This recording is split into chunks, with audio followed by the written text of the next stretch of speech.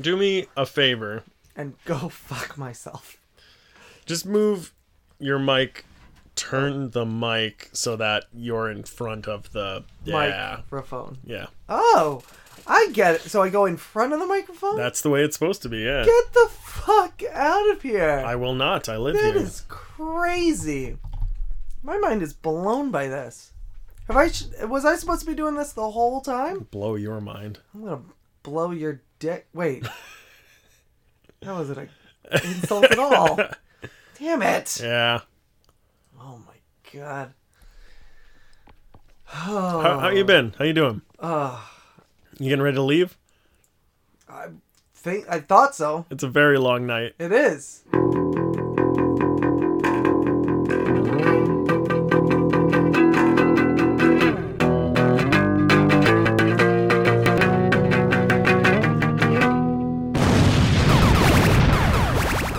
Yeah, everybody, welcome to the Media Lunch Break, bringing you all of your comic, geek, and movie news all in the time it takes to eat a good sandwich and have a drink of Ecto Cooler. My name is Chris Treble. Alongside me, as always, is my co-host, Andrew Dunn. Say hello, Andrew. What did you do, Ray? What did you do? It just popped in there. Oh, we'll get to it. Oh, don't worry, we'll get to it. Yay! Yay! How you doing? How are you doing? Great, man. Yeah? Ask me how I'm doing. How you doing? I am fucking exhausted. It's crazy that for 2 weeks in a row I would do this. You'd think that I wouldn't repeat this. You'd think we do it earlier than last time, not later. We would have learned our lesson 2 weeks in a row not to do this, where I would only get like 3 hours of sleep and get up at 3:30 a.m. Why would I do that 2 exact weeks in a row? You're too busy playing Farming Simulator? Oh man. I've gone through so many Sallys.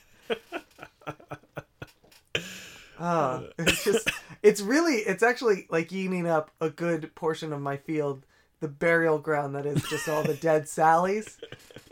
It's really free fertilizer. It is. She does fertilize. You know that that's a real thing, that in the South, at certain evangelical churches, they'll pass a venomous cobra around, and if it bites you, it's God's will that you should die, and so they don't give you medical attention. And they do this with children, too. You know what, though? I know that sounds crazy.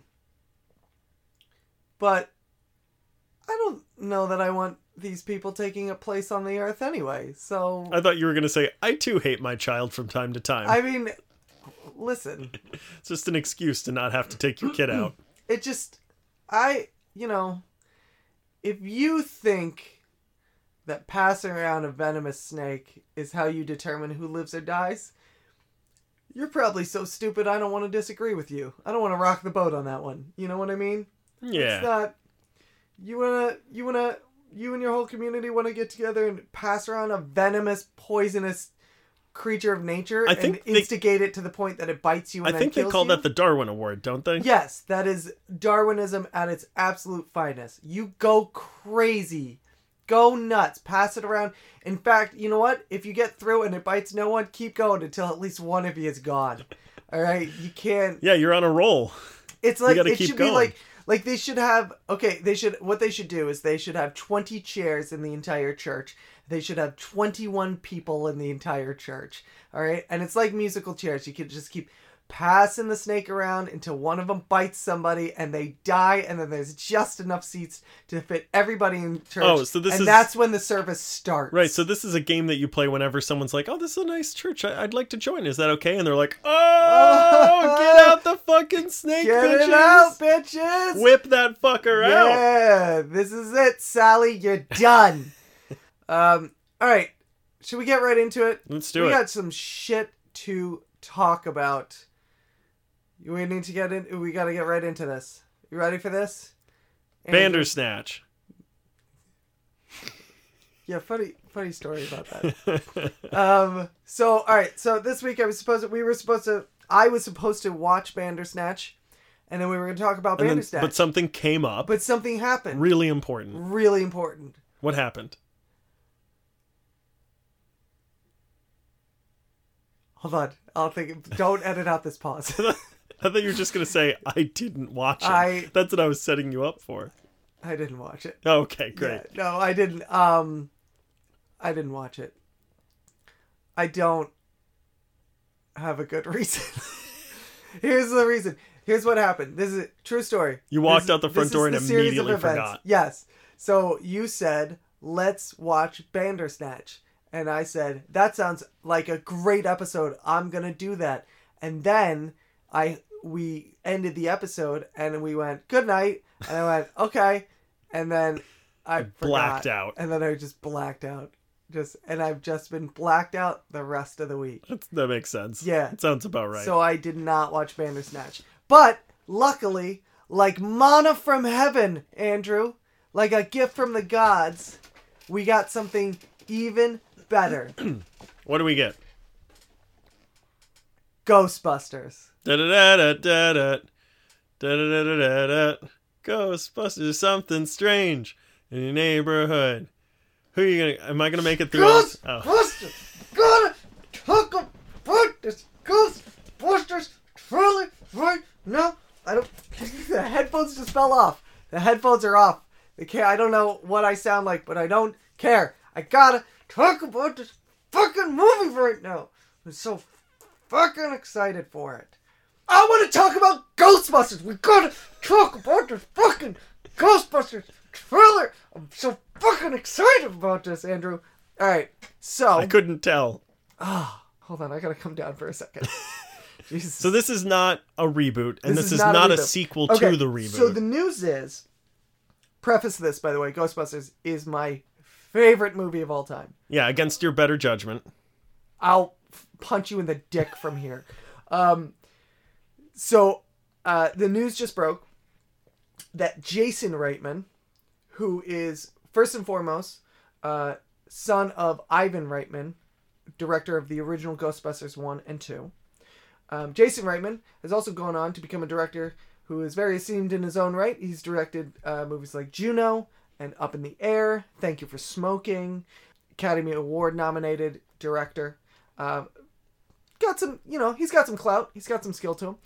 It's just been announced that coming 2020, Jason Reitman is going to direct a third Ghostbusters movie. Well, it's crazy too because the announcement came with a teaser trailer, which never happens. That is the second part of the story. Yeah. So Jason Reitman announced on day one that he's already written the script. Co-written the script for a third Ghostbusters movie. This is a Ghostbusters movie that is in the first two Ghostbusters, the original Ghostbusters universe. It is not part of the reboot. It is not a sequel to the reboot. It is part of the original universe. And then, the next day, he went ahead and dropped a trailer for said movie that he shot himself. Yeah, like a barn. Like in a barn. And so the trailer, if you haven't seen it, which I was actually more surprised when I was going on YouTube to watch it the 50 times to 100 times that I've watched it already. It is not, like, more prevalent in my, like, trending YouTube. But if you go on YouTube, you can find it very easily.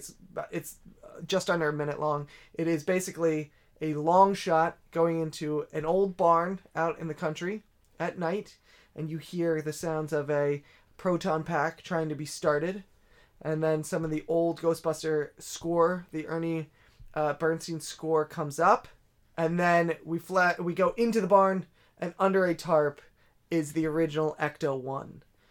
And then cut to black, summer 2020. And then Melissa McCarthy comes out, and she does some slapstick comedy and falls down. And Leslie Jones tweets a bunch of shit. That actually happened. That really did happen. So, your reaction when you first heard the news... what was your first reaction when you first saw the trailer? I didn't hear the news before the trailer. Okay. So, I subscribe to a YouTube channel that is just trailers. Right. And that came up, and I was like, oh, I didn't know this was in the works. I didn't think that movie made enough money to warrant a sequel. Right? Like, I thought they're not going to have enough. Like, that movie was not successful. That movie being the reboot. So I was very curious about this, and I had to start Googling. I had never heard of Jason Reitman. Of course, I'd heard of his father.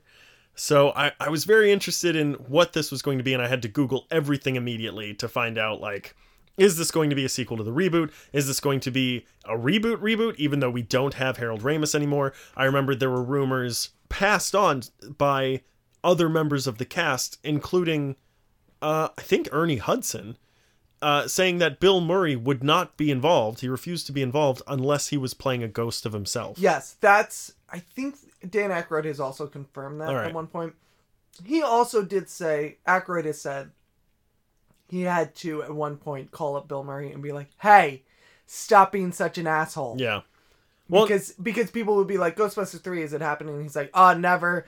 We had such a terrible time on Ghostbusters 2. It's never going to happen. I would never do it. And Aykroyd basically called him up and was like, hey, stop shitting on this. Like, we had a good time. This was a good thing. We could do a 3. I will send you the script. If you don't like it, say no. Here's the other thing about Bill Murray. He does whatever he wants. He does whatever he wants. He's so impulsive. Yes. Like, he will turn on a dime to go from, I'm never doing that, to, yeah, that could be fun. Well, there's the legendary way that he picks projects to work on, for those not of you only who don't picks projects, but is given projects, right? Is given options. Is through an answering machine that he rarely checks. He is one of the few A-list stars. I say A-list, like, yeah. I mean, he's one of those guys that kind of transcends lists. He certainly was A-list. He was A-list. I'm sure technically now he's one of those guys like Jeff Goldblum. Yeah, who he's not, everyone knows who he is. He doesn't have a list. He's not regularly working anymore, right. But everyone knows who he is. Right. So he doesn't need but he's one of those those famous celebrities that the very few that has no representation. He doesn't have an agent. He doesn't have a manager. Didn't he miss like a big role because of that? Oh, he has said regretted? That people have had whole careers based on the roles that he has just missed out on because he doesn't check the answering machine. I'm pretty sure Aykroyd has a faster way to get in touch with him. Yeah. People like that. Certainly people back from... Probably Reitman. Yeah, Reitman. People back from like the heyday of SNL. And the mid-'80s. And when people who have worked closely with him. Yeah, they probably have a cell phone number too. Yeah. They have since said... Jason Reitman has since said, you will get the original cast back. Ernie Hudson has said, nah, it looks like we're all going to come on. Now, they are not saying, like, it is in the same universe. Jason Reitman is kind of being clear. That does not mean it's just going to be the same old, like, we're going to get the 3 surviving members back and we're going to do It sounds like story. They're leaning towards more of a, what was the name of that there was a cartoon it was Ghostbusters Extreme. Extreme Ghostbusters? Yeah, that is it. It is a new crop of younger people, yes. Right? And that was going to be, before the reboot happened, that was the rumor that was bandying about that was going to be the 3rd Ghostbusters movie, that it was going to be at one point, and this has been for years. At one point, Chris Farley was involved. Right. At one point, Ben Stiller was involved, and then Bill Murray took over for John Belushi. He was the original. Yes, he was the original Bankman. Ghostbuster. Yes, but that was also before major. We could do a whole episode. On this. Which isn't a bad idea.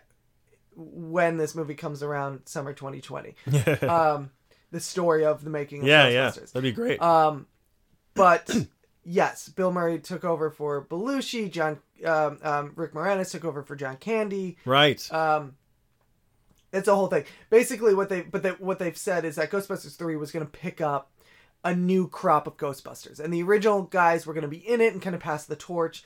But over the years, it's taken so long. That new crop was going to be different people. Like I said, Chris Farley. I think it was going to be Chris Farley and Ben Stiller were going to be involved as the new crop. And then at some point, there was rumor it was going to be Seth Rogen and Jonah Hill, because then they were the new people coming in. Yeah, it was that kind of thing. Now the rumor is that the script involves younger kids, 12, 13-year-olds. That maybe this is going to be in a small town as opposed to in New York City, which I will say I think that is a mistake. I actually don't know about that. That might be interesting. Yeah, but I think that here's a problem, and this is a problem I had with the reboot. One of the problems that I had with the reboot, which is fine. It's women. It's all women. There's so many vaginas, and they're just showing their vaginas, and they're just talking about their vaginas the whole time. And the streams are coming out of the vagina, and they're trapping ghosts in their vaginas. Why are you saying vagina like a mix between Donald Trump and Peter Griffin? Yeah. That's how you say vagina. That's the proper What way. is one of your problems? God, I don't even remember anymore. Oh, no. So, my problem is this. New York, for the original 2, especially for the original 1 in 84, New York is, and this is a term that gets bandied about for a lot of movies, but it's kind of true for this movie. New York City is a real character in the movie. Yes. It makes it what it is. It is also one of those ideas. Aykroyd had this idea.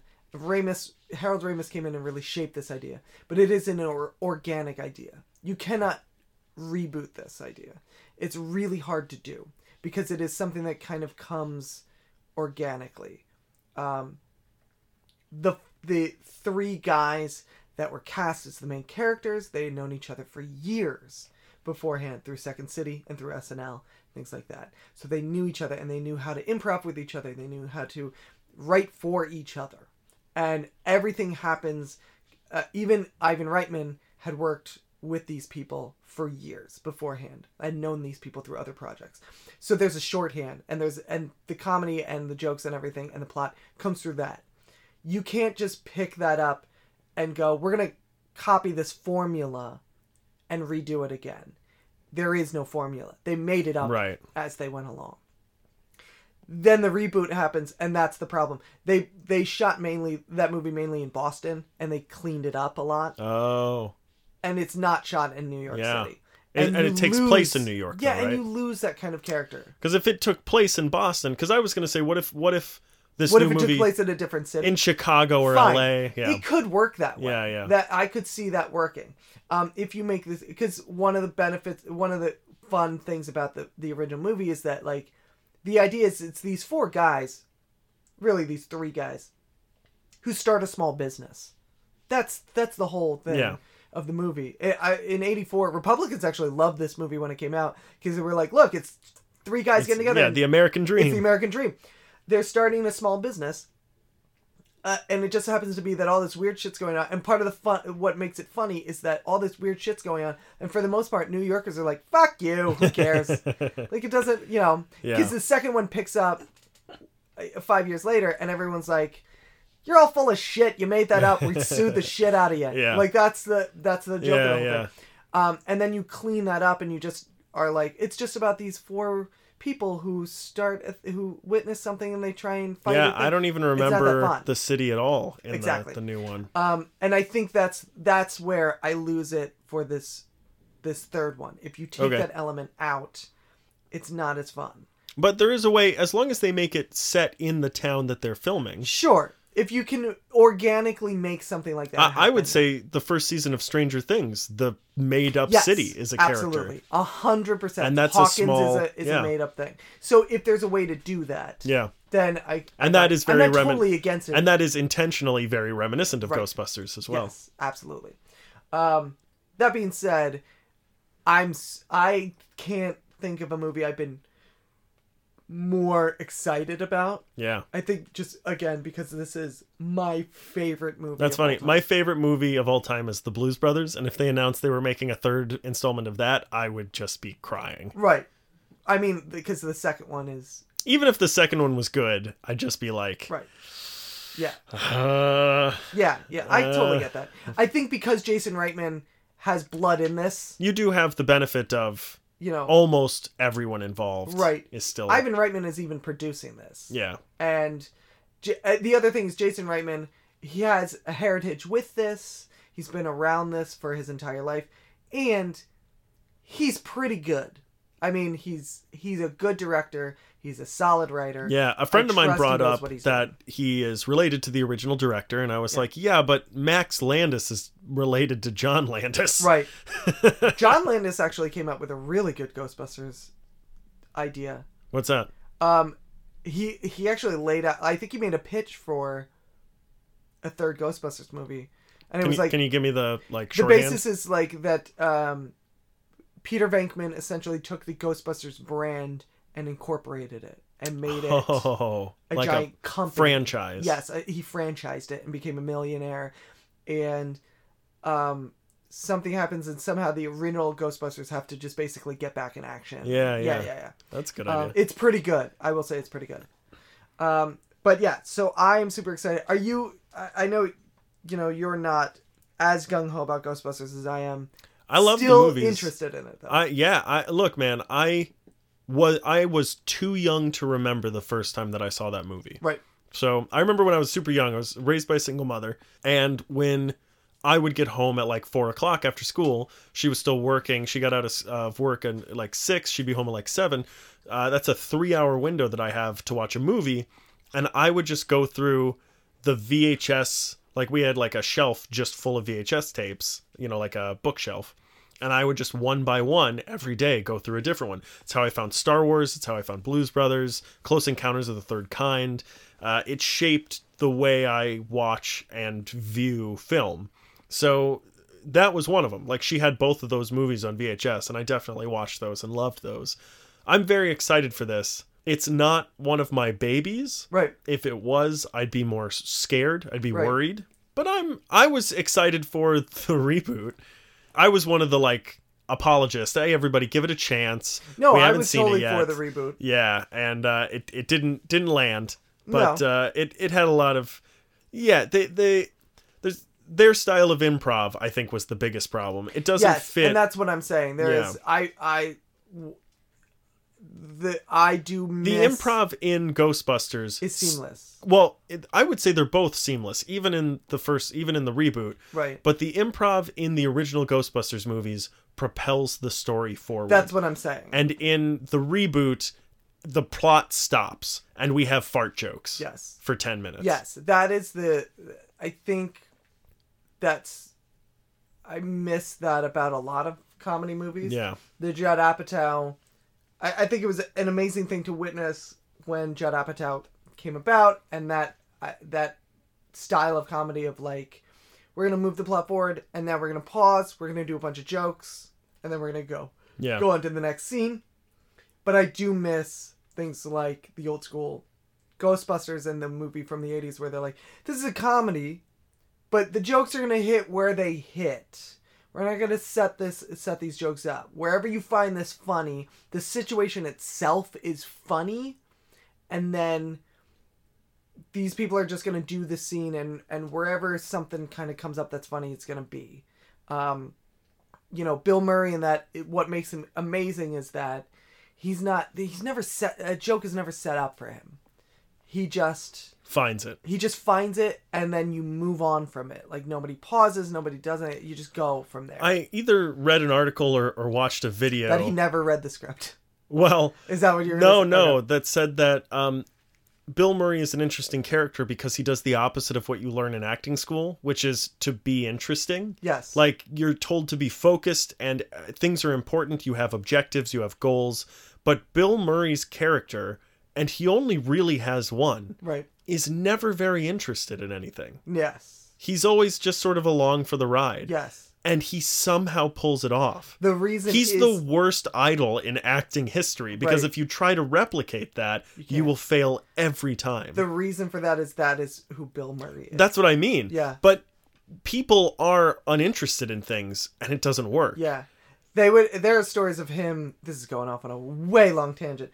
There are stories of him from Second City in Chicago when he was coming up about how they'd be getting ready to do a show at 8, and at 7:55 in rolls Bill Murray from wherever the fuck he was coming from that day. Yeah. And just would walk right on stage, start doing stuff, and be ready to go. He would just come in and because he's just himself. He doesn't need to come in and prepare. He's just whatever. Yeah. He's just a funny man. Yeah. Well, not even that he's just a funny man. He's just whatever. I mean, I'll go on. I'll do a thing. If it works, it does. If it doesn't, whatever.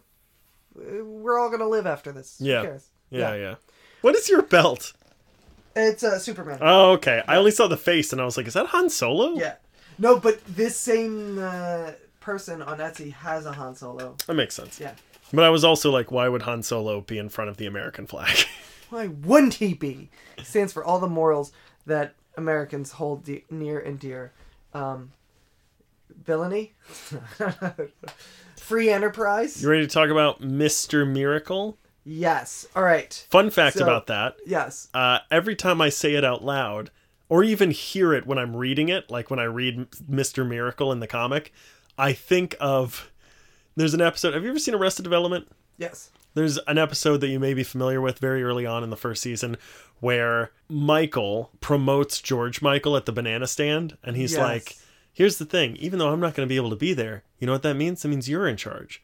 You are Mr. Manager. And he goes, I'm Mr. Manager. And he's like, just say manager. It's fine. You don't have to say Mr. Yeah. And then every time after that, he goes, I'm Mr. Manager now. And he's like, all right, look, please stop saying that. And he's like, but you said it. And he's like, no, I didn't. And that's every time I hear or read or say Mr. Miracle, I think, Mr. Manager. It could be just Miracle now. Yeah, it should be. So I gave you Mr. Miracle by Tom King. This is a 12-issue run. It's 12 issues, right? Yeah, it's a 12-issue kind of maxi series that it's pretty recent. It only came out I think it came out in 2018. Might have been 2017 into 2018. Yeah, I think you're right. Mr. Miracle, for those of you who aren't familiar with the character, which I realized after I gave it to you, I did not fill you in on the character. I sort of knew. He's in whatever the one you just picked up today is. Justice League. Oh, just called Justice League? The comic you left me. Yes. Yeah. Yes, he is. He's in that. He is. There were a couple of things I forgot. Like when he starts floating around on the discs, I was like, oh right, he does that. Yeah. Mr. Miracle, for those of you who are unfamiliar with the character, is kind of one of the more obscure characters. No, I shouldn't say obscure, but he's like a B-list. Yeah, he's like a B, maybe even a C at some points. List character. He was created by Jack Kirby. He's part of the New Gods. The story from when Kirby created him was that you have the New Gods and you have Apocalypse. You have Genesis. Genesis, thank you. The New Gods are both of those. You have Genesis and you have Apocalypse. And you have the High Father of Genesis, who is the god of Genesis. He's the ruler of Genesis. And you have Darkseid, who is the ruler of Apocalypse. And at one point, in order to create peace, to keep the peace between the two worlds that would be warring, they traded children. The High Father had a son in Scott Bard. Yes, that's his last name. No, Scott Free. There he is. Thank you. Yeah. Big Barda, Scott Free. Sorry. Right. I was mixed up because I was like, which one was it? Who had very Orion? Late right now. It is, but I was also like, Orion was right. The names can get up. easily confused. So Apocalypse had his son Orion. The High Father had his son Scott Free. They were traded. Well, he didn't have a name, right? He didn't have a name at the time. But so they traded sons. They traded children, and raised. The High Father raised the apocalyptic child as his own. He's a real shithead. Darkseid raised the High Father's child as his own. And that kept the peace. And that person became the person that was raised by Darkseid, but actually the son of the High Father is Scott Free, Mr. Miracle, the greatest escape artist in the world, who then... After David Blaine, who then subsequently, throughout his history, has come to Earth and been Mr. Miracle, the greatest escape artist in the world, and is kind of known for that. And that's kind of... I think that's kind of all you need to know about that character in order to get into this series, because this kind of takes the character into an interesting direction. I think you don't need to know anything about him. Yeah. It was one of those things where as soon as we got done recording the episode, and we split, I was like, oh shit, I didn't tell him anything about the character. I don't know how much he knows. And then I was like, you know what? Maybe I'll just let it go. Yeah, it works really well as a standalone graphic novel. Okay. So your thoughts. Give me a little bit of this. Give him a little bit of kind of what the story is in this series. Sure. There aren't a lot of constants. Darkseid has obtained the equation, the life equation, anti-life equation. It's somewhat of a MacGuffin. They don't go into a huge amount of detail as to what that is, but it's a very bad thing. It sounds like he can sort of do whatever he wants, basically. It's like the Reality Stone in Marvel. And someone's got to do something about it. At the same time, the Highfather is dying, and he's just dead all of a sudden. And then Orion takes over, but he's being a real asshole, and he thinks that Scott Free is a traitor. And I believe the comic opens with what will be Scott Free's real challenge throughout the entire book, which is his depression. And it opens with his attempted suicide, and he wakes up in a hospital. Really, really powerful. I want to say as well that I think what the DC movie universe has done wrong is that there were two possible lessons they could have taken from the Nolan Batman movies. One is make a realistic, naturalistic view of the superhero universe. The other possible one is make a dark and gritty one. Because that's what all of the Batman movies were. They were both of those things. Mm-hmm. They were very realistic, and they were dark and grim. And I think Zack Snyder just pulled the wrong one. This is an extremely hyper-realistic telling of a regular superhero. Right. Which is sort of an oxymoron. But without all the... It opens with one of the hardest scenes to look at in my comic history. Like, he's just laying in front of a toilet, bleeding out of his wrists. And it's very hard to page one. It's really hard to keep your eyes on. And there are other scenes throughout that are hard to keep your eyes on as well. But it's never dark. Yeah. It's never gritty. It's interesting because he's a performer. He's basically is David Blaine, right? Like he's a performer as well as a superhero. And you get the feeling that it's the show must go on. Right. This is all part of the show. Right. And there's a lot of stuff in it that moves maybe a little too quickly. There's a lot of stuff that I don't understand as it's happening. And a lot of it I'm not sure I even understand now. The blades that can cut certain things. There's a lot of mythos in it that is sort of thrown at you. But they do a great job of slowing down what's important. I can only think of one thing I would change. And I wouldn't even, it's sort of a spoiler for the end, but I'm not going to go into great detail. At the end, while something is happening, he explains what he is doing while he's doing it. Right. And why it's working. And I think it would have been better if that was a quick, like, one-page thing. And then the next day, someone goes, so how did you do that thing? And he goes, oh, well, I had this other thing, and I knew this person who did this and that and the other, and that's how it happened. But that's super small potatoes. Right. This whole story is incredible. You compared it to Matt Fraction's Hawkeye, and I was skeptical. But it is even more realistic and character-driven. It takes the best parts of Matt Fraction's run of Hawkeye and says, forget about that other stuff that Matt Fraction did like 20 or 30% of in the thing, where 70% was character development and character-driven plots. He just throws the 30% away and goes 100%.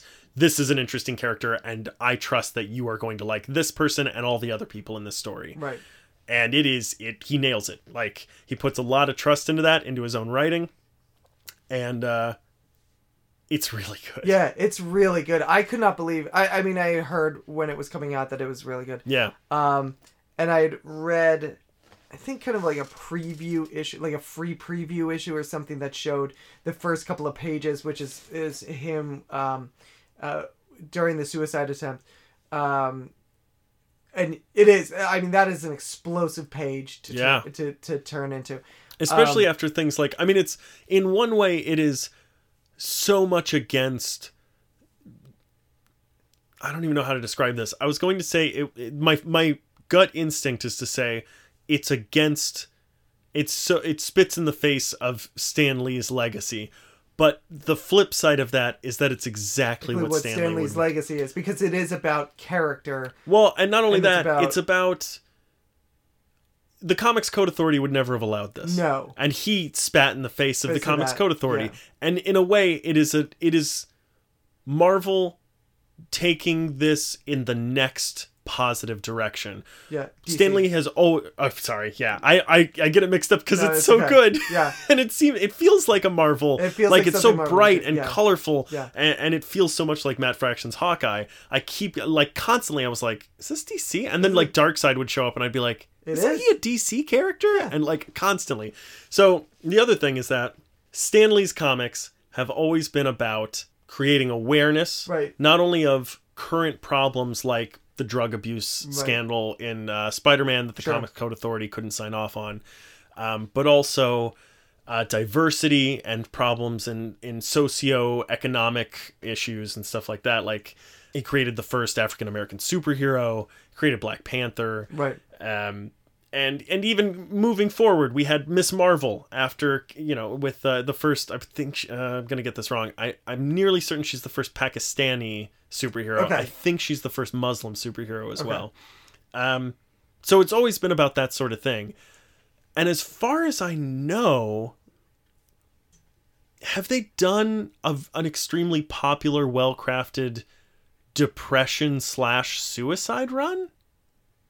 Oh, like for a superhero? Yeah, yeah. No, I can't really think of one. I can't think of a superhero who's like, not their superpower thing, but like their thing is they suffer from depression. Right. Like I was trying to think if there was one that's like that's their running. But to tie this together, there's one. There is one because they've done like DC did drug. Yeah, drug there abuse. was one DC character called Vigilante that had about a 50-issue run. That at the end, spoilers for this. I mean, it's from the 80s. It's a Mark Wolfman. But it's also character. It's not someone I've never heard of this. Right. It's not a huge. It's not and I can't think of anyone that they've kind of revamped one of their regular characters that they've had forever. That's sort of what I mean. Or made it popular. Yeah. Something successful, something that they really took time and effort to. Right. But to tie it up, it is taking the best of DC and taking the best of Marvel. Right.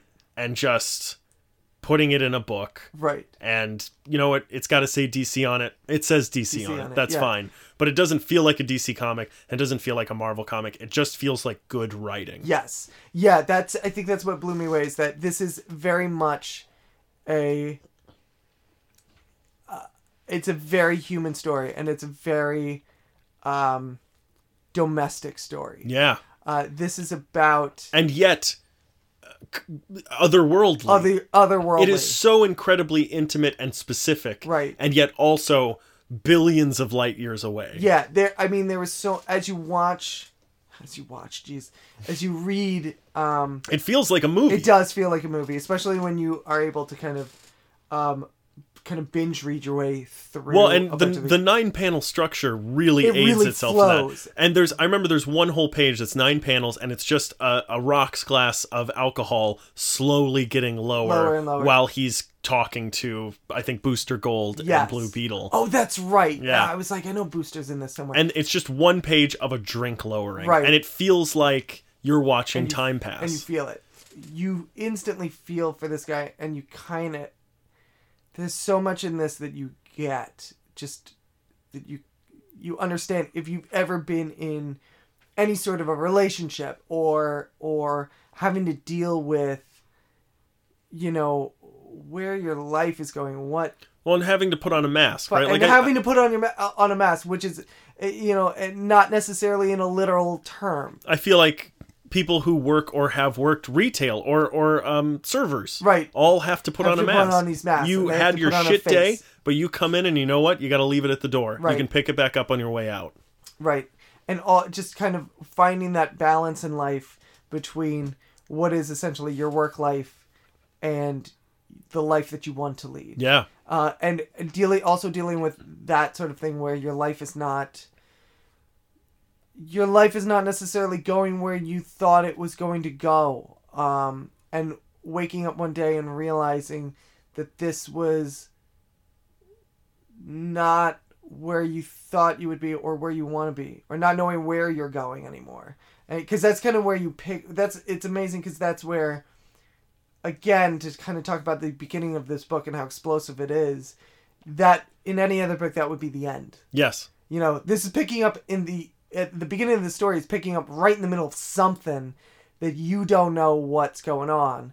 And then you kind of pick up some of the pieces along the way to kind of figure out what his motivation was. Yeah. And again, it was nothing super heroic. It's nothing super, it's not like a thing where something tragic happened in a giant battle to save the universe. He's just, I don't know what else to do. Basically he's depressed. He's depressed because he's bored. And he's going, I don't know what else to do with my life. I've done everything, and I don't know. Well, you know what I mean? Yeah. And a few things about this. One thing I wanted to point out is that every issue feels like it has a different theme. It does, which is interesting. There's a great issue where there's a very difficult choice to make, and it's a little later in the series, so I don't want to ruin it. But he has to make the choice he has the possibility to end a war, but it takes a very personal sacrifice. Choice. And he has to decide if he's willing to make that very extremely personal sacrifice in order to save the lives of millions of people. And it might not even work because he's basically making a deal with the devil. So who knows if it's actually going to happen. That storyline absolutely that storyline killed me. Yeah, I bet. Killed me. I felt it. Yeah, that's the thing. That's if you are that's human. What's amazing about this. It is a very kind of visceral writing. Yes. In that it's not something where it's not visceral in that it's gut punching or anything for the most part. It's just visceral and like, I've been in every one of these situations. Yeah. I'm not a superhero. I've never had to fight to defend an entire world or lead an army to save the universe. But I felt like I have. I know exactly every one of these situations of like, I'm in the middle of some personal shit right now. Yes. And I gotta get up and I gotta walk out this door. And for the next 8 hours, I gotta work. And then I gotta pick this up. We gotta put a pause on this, and we gotta pick this up later. I love as well. It reminded me of. I think it succeeded where Demon in a Bottle did not. Yeah. In that Demon in a Bottle is quote about quote Tony Stark's alcohol addiction. Yeah. But except it's not at all. It's not at all. You never see the signs. Yeah. And it's just not there until he's like tripping over himself and then vomiting in a toilet. Right. In that way, this is not a story about depression. Right. But it is. But it is. And you never see it. You see it on the first page, and then it's never really mentioned again. Right. He has outbursts here and there. It's just in the background. Because that's how depression works. Right. You don't see it. I mean, Robin Williams and Anthony Bourdain, Kate Spade. Yeah, these are all incredibly joyful people. You'd never think it to look at them. And Scott Free is the same way. Right. He tries to put it away, but sometimes he can't. Right. And that's sort of the story. Right. Is that, you have to deal with this, but then you got to pack it in a bag and go to work. Yeah. But sometimes you can't. It won't fit in a bag. Right. And I really like, there's a question that's brought up more than once that I thought is such a terrifyingly interesting question. People keep asking him, I think it's only 2 or 3 times, but they ask him, did you escape or did you fail to escape? By not killing yourself. Right. Was the escape death and you failed? Right. Or did you escape death? Right. Which is an interesting and terrifying question. Right. That you don't want to think about for too long. Yeah. There was also, for me, and that's part of what makes this great, is that some of the ways that I read that was also, did he succeed? Did he succeed and actually escape death? Or did he fail and this is death? This is, yeah. This whole storyline is just him. He's actually And dead. this isn't really a spoiler, but it's on like the last page. Someone keeps telling him that he's in hell now. Yes. And I don't know who that character through is. This whole motion. Do you know who that character is? It's like a bug guy who dies pretty quickly. I think it's Ambush. Oh, no. I know who you're talking about. Is that just a soldier? It's someone. He seems to know him. It's a very much. I mean, that's someone that in the DC canon. It's like Light Ray kills him, I think. Yeah, but it is someone in the DC canon, but I forget who it is. But he keeps telling him at the end, like, this is hell. No, like, I don't know why you're here. This is the worst place to be. It's hell. And he can mean that figuratively or literally. Or literally, yeah. It kind of leaves. It does that nice job of. Sometimes this can be done very poorly of leaving kind of an open-ended, ambiguous ending. Well, and it's not really. But it's not. Because he's not in hell. Yeah. Because he walks out with or his he family. is, and he's like, no, this is fine. I mean, sure, you can be happy in hell. Or that's sort of what depression is, right? Whatever. That's sort of what depression is, right? Like being happy in spite of, finding happiness in spite of the drudge that you are wading through. Yeah, I mean that's the other thing, that the way to look at it is, I am going to have to deal with the bullshit that I hate in life anywhere I am. Yeah. In anything that I do, there is no escaping. There is a downside to everything. Like, I thought I would be happy escaping apocalypse. I'm not. I thought I'd be happy being rich and famous. I'm not.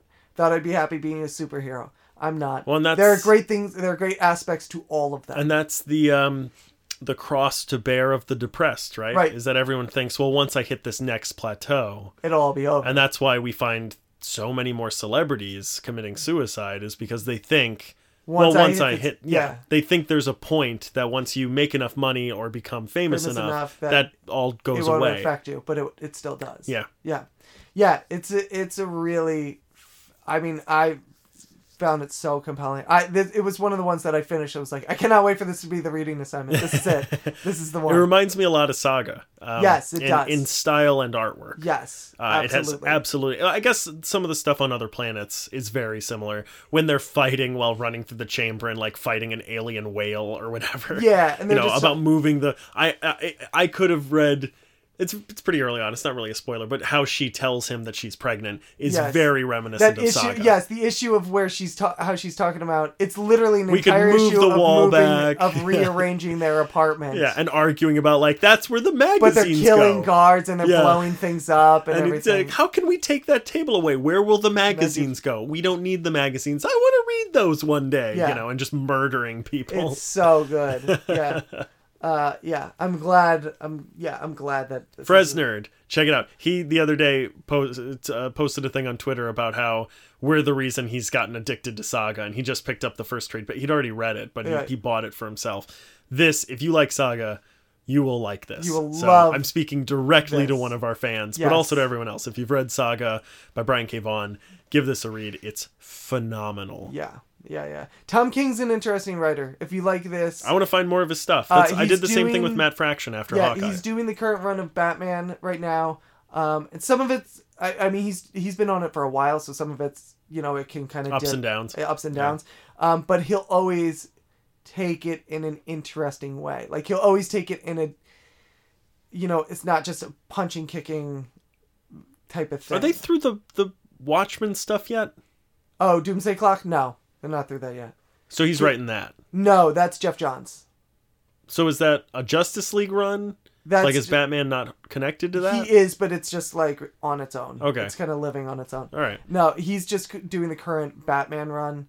And he's just been, like I said, it gets really interesting. There's ups and downs, but for the most part, every storyline that he comes out with, I'm like, well, this is at least an interesting angle. Right. Yeah. Cool. Very cool. We did it. Yeah. Do you have anything for me? Remember how this is supposed to work? Where now you give me a thing? No, is my reading assignment a mug? My reading assignment is a Pikachu mug? Did I bring it home? I think I did. Oh boy. Please don't tell me my reading assignment is a Pikachu mug. You know what?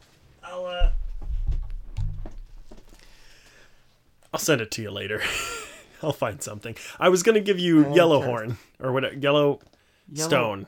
Stone. Oh! Remember we talked about it on Mike the other day. Yes, the Kevin Costner. Yeah. But I haven't seen it yet. You're just doing that out of revenge, or something. Yeah, yeah. There's something, I'm sure. But no, I don't. I gotta watch it first before I can assign it to you. Yeah, that would help. No, I don't have anything. I'll give you something and we'll talk about it. All right, great. That sounds wonderful. Yay! All right, that's it. All right, Andrew. Yeah. Hey, Andrew. What? Hey, Andrew. I don't have time to do this whole bit. Where the fuck can they find us? You can listen to us on Spotify, on Google Play Music, on iTunes. You can also subscribe to us on youtube.com/themedialunchbreak. You can find us on Facebook. We're on soundcloud.com/themedialunchbreak. You can throw in a couple dollars on Patreon. That's patreon.com/themedialunchbreak. Send us an email at themedialunchbreak@gmail.com. You can find us on our website, which is www.themedialunchbreak.com. Twitter. You did not say Twitter. So we're on Twitter. Yep. It's our handle there is Media Lunch Break. Find us. It's fun. I write dick jokes. Great. Fantastic. Oh my gosh. Does this mean I get to go to sleep now? No, you have like 6 hours to go home. I hate you so much! Hate the MTA, not me. God damn it. Alright, am I gonna get mugged walking out of your apartment? Yes, by me. Goodbye, everyone. Please Bye. shut this fucking mic off. Please listen to these so it's not in vain. Please, for the... I don't care anymore. Let's go. You fucking motherfucker. Fucking Sally, where are you? We are on patreon.com/themedialunchbreak. And... Twitter? Did you do Twitter? I did. That was the first one I did. Damn it. We're so bad at this. I know. Twitter, iTunes, do this Google every Play week. Music, Spotify, SoundCloud, Patreon, Facebook, website, email. The fuck is it, Chris? Jesus Christ. Such a long... I'm so fucking tired. God damn it. What is it? I don't know. It's... Alright, here we go again. Let's start it again.